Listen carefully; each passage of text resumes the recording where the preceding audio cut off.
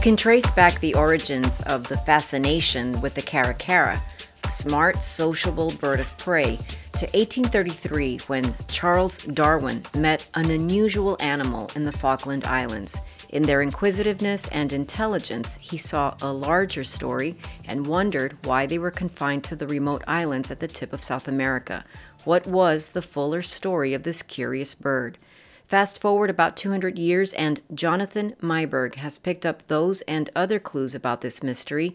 His book, A Most Remarkable Creature, is part science writing, part travelogue, part history, part biography, and offers a comprehensive story of the caracara.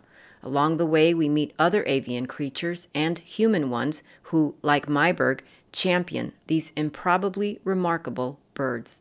This is Book Public from Texas Public Radio. I'm Yvette Benavides.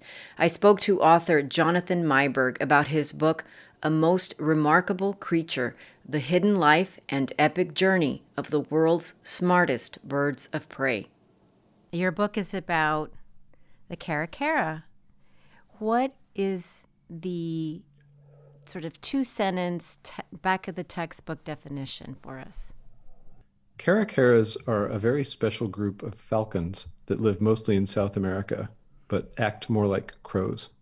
The answer to my next question, I think, is really this, 400-page book about the caracara. Your book is years in the making, and you dedicated yourself to it by traveling, even to some really inhospitable places, and doing all kinds of research.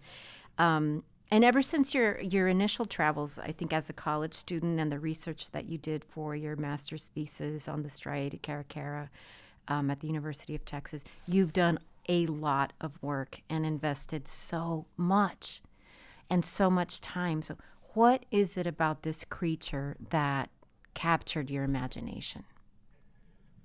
Well, when I met them in the Falklands back in 1997, I wasn't interested in birds. I had gone there as part of this fellowship called the Thomas J. Watson Fellowship, which is a weird and wonderful program that funds students who've just left college to pursue a project that they design themselves for a year in countries that they've never been to outside the United States. And the only rule is that you can't come back. You have to be on your own, and you can't affiliate with an institution. You just have to chase your project. And the project that I had pitched was a study of community life at the ends of the earth. So I picked the most remote places I could think of as a 21-year-old person and went to them and lived there. And one of the places I went was the Falkland Islands. And I had a vague notion that you might be able to see penguins there. But when I went to one of the outer islands, I met these other birds that looked like a combination of a hawk and a crow, and came right up to me and took a pen that I offered them and flew away with it. And they just stared at me with this uncanny expression that was, I remember thinking at the time, it was like they were asking me to do something. And I had no idea what that meant, but it really stayed with me. And I feel like in some strange way, this is what they were asking me to do, was to write this book. Oh, well, you write about sort of, all sides of this bird. There's this prevailing notion about it that they are, you write, unwholesome and disappointing. And elsewhere, they're referred to as dirty birds and bad falcons. And you write, quote, calling them odd birds of prey feels like calling the painters of the Italian Renaissance a group of unusually gifted apes. But also, and I feel like more incongruous and therefore interesting, the most striking quality of the caracara is its mind. Yes. Can you talk about that a little bit? When Charles Darwin met them in the Falklands in 1833, he was so struck by them that he actually devoted more ink in The Voyage of the Beagle to these birds than he did to any other birds that he saw on his trip, including the birds in the Galapagos that are more famous. But what really struck him was that they just came right up to him. They stole objects from the crew of the Beagle, including things that definitely weren't food, like a small cater's compass in a red Morocco leather case, which was never recovered. It was my favorite of those. But he said it was tame and inquisitive, quarrelsome and passionate. And yet that species was only in the Falklands and Tierra del Fuego and nowhere else. Now, I should say, just for clarity's sake, that the caracaras are a group. It's not just one species of bird. Mhm. There are 10 of them, and they live throughout South America, except for one, which comes north out of South America and even occurs in Texas. But for the most part, they're a South American phenomenon.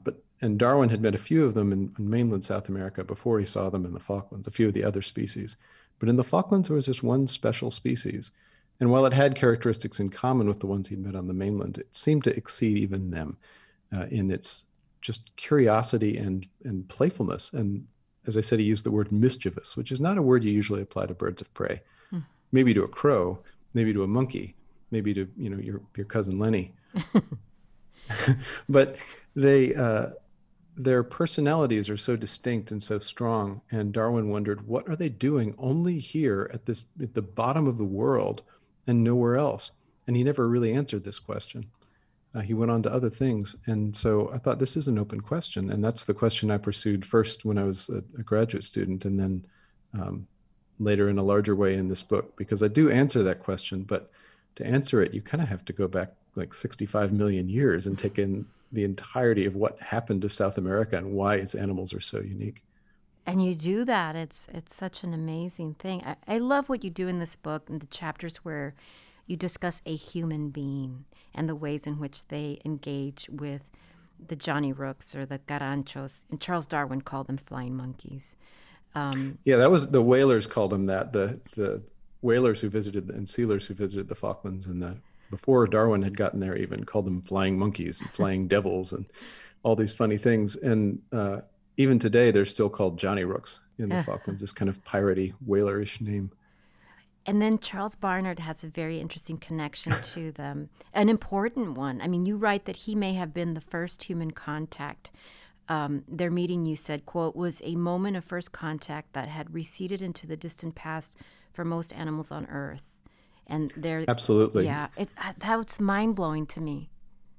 Well, this is the thing, is that these the Falklands, these little islands off the southern, just east of the southern tip of Argentina, are one of the only, if not the only places in the entire New World that were discovered by Europeans. Amerindian people had gotten to all the rest of it by then, but the Falklands were, so far as we know, never inhabited by any Amerindian people. So the animals that lived there didn't see human beings until they started turning up in whaling ships. And so when Charles Barnard was a whaler who sailed from New York trying to make his fortune in the Falklands by killing seals in 1813. When he showed up and he was marooned, he fell out with his shipmates and was marooned on this island in the Falklands. And he found himself confronted by all these birds who were just staring at him, and a couple of them tried to eat his shoes, and they followed him around. I mean, and you have this experience reading his account of it, of these very intelligent animals meeting a human being for the first time and trying to figure out what to make of us. And then William Henry Hudson. Yes. He's so important in your work. He was someone who, you write, was suspicious of the scientist's myopia, and his approach to an interest in the caracara was something quite else. He identified with the Chimangos' improvisational lives, you write, as he too came from a family who had adapted to a new life in an unpromising place. I feel like I knew who William Henry Hudson was, but not like I feel like I could be such a fangirl of his now. I just feel like I know so much more, and all of it is so interesting in connection to the caracara. Can you talk a little bit about him? He wanted you write a different kind of history, or he said he wanted a different kind of history, one with animals as well as with men in it. And he really believed that they had a really important story to tell us, that they offer us advice even about how to survive this world. You write. Yeah. I just found him so fascinating in your book, like extra fascinating. He's such a wonderful character, and was such an interesting person. He was born in the Pampas, that big, broad, grassy flat region just south of Buenos Aires, and grew up there and left for England when he was 27 years old after his parents had died. And he never returned. But South America stayed with him for the rest of his life and was the subject of many of his books. Even though, oddly enough, when he's remembered at all, it's as a champion of British wildlife and landscapes, because he wanted to bring this appreciation for wild creatures that he had as a child to a place that he felt had mostly lost it. But he also felt alone in Argentina. I mean, he didn't find many people to share in this interest that he had in animals and plants, especially in birds, but not only birds. But when he writes about, when he's describing the chimangos, which are these small caracaras, a different species from the striatids in the Falklands, but they were common around the farms and ranches where he lived, so common, in fact, that they were sort of ignored. But he said, these are very smart birds. And I think he said something like, a bird so cosmopolitan in its habits would have a whole volume to itself in England, but being a poor foreigner, it has had no more than a few unfriendly paragraphs bestowed upon it. And he might have been speaking for immigrants of all kinds everywhere. Mm-hmm. You write about the ways that he must have surmised this idea we have about bird brains could so easily be debunked. And he believed that birds have their own senses of reason and aesthetics. And for him, this was an all-important thing. You write that he thought it was this part, a depressing experience on a first visit to nice people that a parrot is a member of the family. And he was talking about Polly on a visit to a house. That's in England. Yes, yeah. In North Wessex Downs, an inn where he stayed.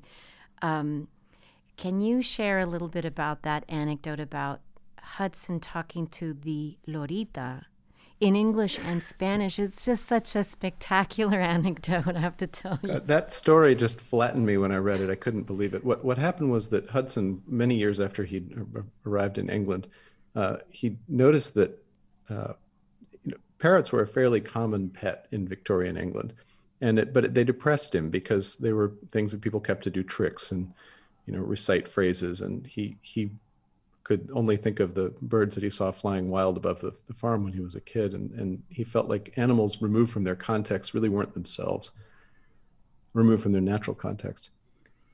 Polly, however, lived in this inn, which is actually still there in just west of London, and Polly had the run of the place. She went everywhere. She wasn't in a cage. She was on her own. She ate at the table with the innkeeper, who was a widow, and the guests, and would eat whatever they ate. He describes her meals, in great detail, of like eating, just like holding a leg of lamb in her in one foot and then chewing on it.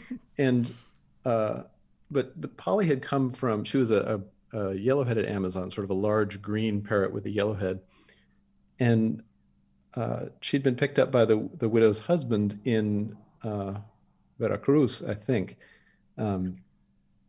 Some years earlier, when she had first arrived in their home, she spoke Spanish, basically. She sang songs in Spanish. She knew Spanish phrases. And over time, she lost her Spanish and gained English. And when Hudson met Polly didn't want to have anything to do with him. She was mean to him. He tried to give her like a little piece of food or something, and she tried to bite him.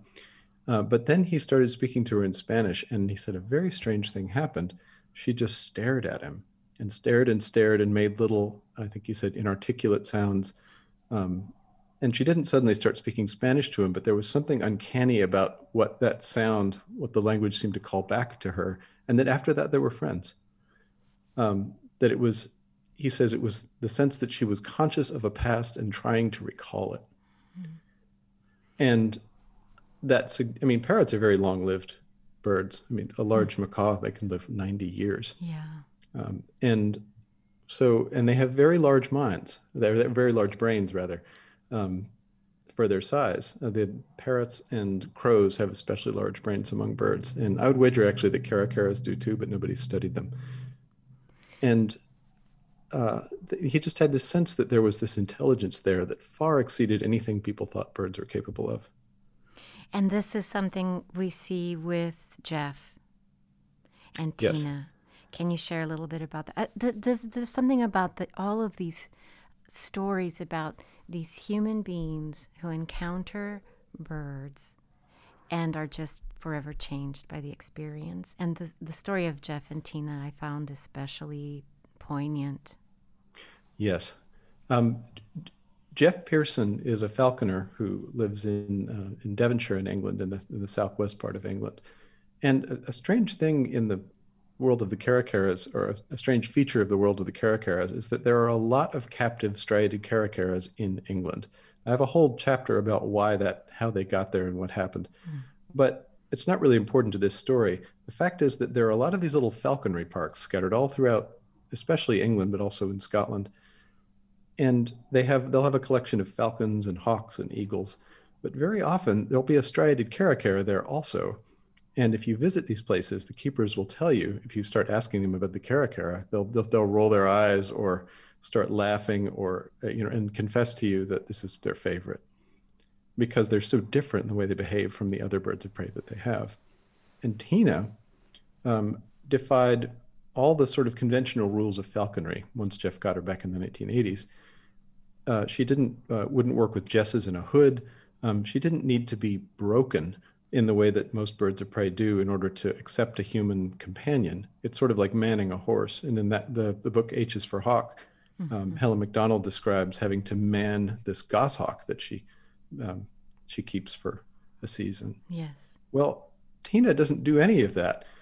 She won't submit to the usual training. And eventually she starts teaching Jeff. And one day he drops his keys in her aviary while he was going to clean it out. And she jumped down, picked up his keys, and ran to the other corner of the aviary with them, and then just stood there staring with him. And then she started playing keep away with him. And then from then on, this was a game they played every morning. And it's just hard to overstate how strange this is for a bird of prey. This is not the kind of thing they normally do. Among other things, caracaras are very at ease on the ground, just running around, which most birds of prey aren't. And so Jeff started adapting their games and making them more and more complicated. He started playing a shell game with her. He started bringing her different toys that she liked to manipulate and play with. He eventually built a device to try to understand if she could tell different colors from one another and different shapes. And it got to the point that he could even present her with a set of stuffed animals, and he would do this in public for audiences, and ask her to fetch one by name, and she would just do it. He could even tell her, as she had picked one up, he'd say, go get Miss Piggy, and she'd go pick up Miss Piggy. And then he'd say, wait, I've changed my mind. Can you get Nemo instead? And she would drop Miss Piggy, pick up Nemo, and then bring it back and drop it in a bucket and get a food reward. I have to admit, every video that you mentioned in your book, I looked up and found. I saw one of the, I guess it was the assistant with the caracara doing this. Lynn, yeah. Yes, doing this trick with the Nemo and the Winnie the Pooh. It was absolutely exactly as you described it, and absolutely fascinating. I mean, it was amazing. And then I was down the rabbit hole watching, every other video about a raven or, every other bird on YouTube. So it was wonderful. I'm really glad to hear that. I mean, among other things, I was worried writing the book because I thought, if I'm describing these things, is anybody even going to believe me? And so happy that these videos existed so that you can at least fact check me on those and know that I'm not exaggerating. No, you're not exaggerating in the least, and they are still there. And it felt like kind of magical to click on the video and see it again, from the movie in my mind when I was reading your book to actually watching it on the monitor. It was exact. It was very precise. So there's also... My favorite is another young bird. I think which zoo is it? Dudley Zoo.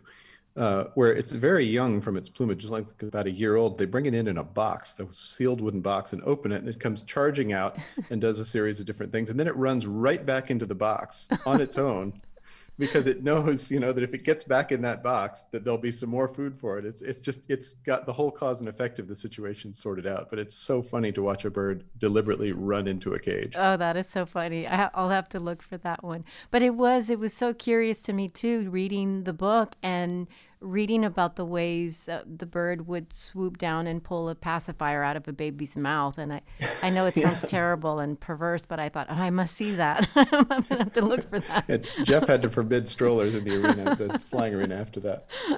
But there's Jeff and Tina were friends. Yeah. They really were friends. And when she died, he was just inconsolable. Lynn actually showed me where he'd buried Tina, but he didn't tell Jeff because Jeff didn't want to know. I read that, and I kind of, maybe some people out there really understand this. Yeah, I totally understood it. And that's just, I understood it about, a pet, but that really goes to how profound the connection can be for a bird of prey and this man. Well, it turns out that falcons, which is the group to which caracaras belong, that's their lineage, are closer evolutionarily to parrots than they are to hawks and eagles. That was so fascinating to learn that. Isn't it surprising? But when you meet the caracaras, you kind of think, oh, well, yeah, I guess that makes sense. Well, the thing is that the connection between Jeff and Tina is all the more extraordinary because, we think of like a dog, of course, has been domesticated over many centuries and bred to be friendly, for want of a better word, accommodating to us. Like you wouldn't keep a wolf. But these birds are wild birds. They were hatched in England, but they haven't been through some domestication process or something. And the last time that Jeff and Tina had a common ancestor was about 300 million years ago. A long time. Yeah. So the fact that they're able to bridge even this vast evolutionary distance and have a friendship, have this connection, is just extraordinary to me. And then there are other captive birds in England that have escaped. I mentioned that one named Louis that got loose from the London Zoo and spent 2 weeks on the lam in North London and before he was recaptured, and he did fine. It's incredible. And a major revision, you say, to the way we think about birds of prey came as a result of DNA analysis. Mm-hmm. And we know that the history of every organism is hidden in its genome. There's the story that you tell about this part of it and G7 and trying to trace what happened to G7. The whole thing is like, and this is the thing, in describing this book to my friends, I've said a number of things. The prose is gorgeous. The book will grab you from the very beginning for all of the mysteries and all of the puzzles it offers and solves. Or doesn't solve and leave kind of open-ended. But I've also had to say that the research is so profound, it's so exhaustive. There's history, there's science, there's geography. It's about a bird, but that's also so reductive. It's such an oversimplification. Somebody the other day in a review said that calling it a bird book was like calling Moby Dick a whaling manual. And I could have just kissed them because it is sort of hard to say, like the caracaras themselves, it's kind of hard to say what it is. It's not just a book for bird people. I wrote it trying to condense sort of my 25 years of experience with these things from absolute naivete up to, as much as I've been able to gather around me, and to try to take you with me on that journey so that you don't have to bring anything other than just an interest in the natural world to enjoy it. And that's it. And I would say perhaps, even for someone who thinks I have no idea and I've never given birds a second thought, would dive right in. And not just because they're so incredibly interesting. And, people have to be open to that fact. But it is these human connections with Barnard and with Hudson and with Jeff and with Len. And there's just a story here. And it's so, I don't want to say it's unexpected, but it's such a story. It's a page turner. In its way, it really is. And I love the maps and the photos. It's all here. Oh, my favorite section in the book actually is part 3, which doesn't concern striated caracaras. It's a long river journey into southern Guyana with 3 Amerindian men, Brian Duncan, Josie George, and Rambo Roberts, and a Canadian researcher named Sean McCann looking for a species called red-throated caracaras, which live in tropical forests eat mostly wasps' nests. And they nest in giant bromeliads, and they have large multi-individual family groups that raise one chick at a time. And they're sort of almost tribal in their behavior. They have a territory, but they patrol as a group and spend all their time sort of yelling at anything that they think is an intruder. That section was just the greatest pleasure, both to research and also to write, because one of the threads in the book is the experiences of people with caracaras, but not just Europeans, also Amerindian people who've had thousands of years of experience with caracaras throughout mainland South America. That's as close as I was able to get to. I felt very lucky to be able to travel with Amerindian people in that place. And especially because they spoke English, which is very lucky for me, as Guyana is about the only place you can find Amerindian people speaking English in South America.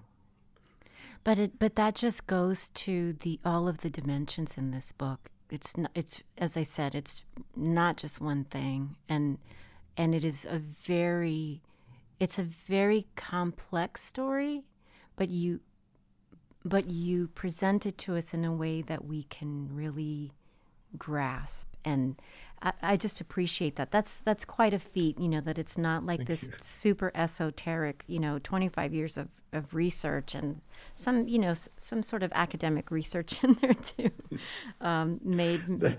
If you read the notes, the notes are yes, I think a lot of authors' favorite parts of the book, because that's where you cram all the real nuggets that you just couldn't bear not to have in there. Like there's a poem about a bird that built its nest in a human skull in there. And I reveal the location of El Dorado in the notes.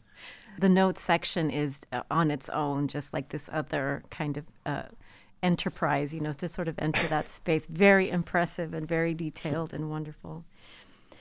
You're a musician and you've been performing and recording for years. How did the research, or how has the research and the writing life complemented your music and vice versa? Well, somebody told me that I should just immediately bring up Brian May whenever someone asks this question, because everybody accepts that Brian May has a degree in astrophysics and is in Queen. And maybe that there's nobody looks for aspects of astrophysics in Queen's music. But the thing is that I think for me, both looking at a subject like this and also playing and writing and recording music are just ways to kind of get outside of yourself, which is a feeling that the older I get, the more I crave it. And to grow in your knowledge and understanding of the world that we live in, the people that you live with. One of my favorite things about playing music is working with other musicians, because people play like they are in some way. No matter what their level of technical ability is, when you play with another person, you see fundamental aspects of them come forward in the way that they play, the way they perform, that you don't see in any other way. And that kind of connection is really, really special. It's one of the things I crave most about music. And I guess in a way, in this sort of quest that the book is, I was delighted to see other people transformed and myself transformed through participating in this question about what are these birds? What are they doing here? What does it mean that they're here? What's their history? What do they tell us about the world? Because by looking through sort of the keyhole of these funny birds that Darwin met at the southern end of South America back in 1833, you're able to sort of see the entire world open before you. And you could do this is one of the points of the book really, is you could do this with anything. Almost any living thing is going to have a story as interesting and as convoluted as these birds. But these birds' charisma, when you meet them in the present moment, is what really puts them over the top for me. Jonathan Meiburg, thanks so much for talking to me today. I really appreciate it. Well, thank you, Yvette. Jonathan Meiburg is the author of A Most Remarkable Creature, The Hidden Life and Epic Journey of the World's Smartest Birds of Prey. This has been Book Public from Texas Public Radio. Write to us at bookpublic@tpr.org. Jacob Rosati composed our theme music. Dan Katz is Texas Public Radio's news director. I'm Yvette Benavides.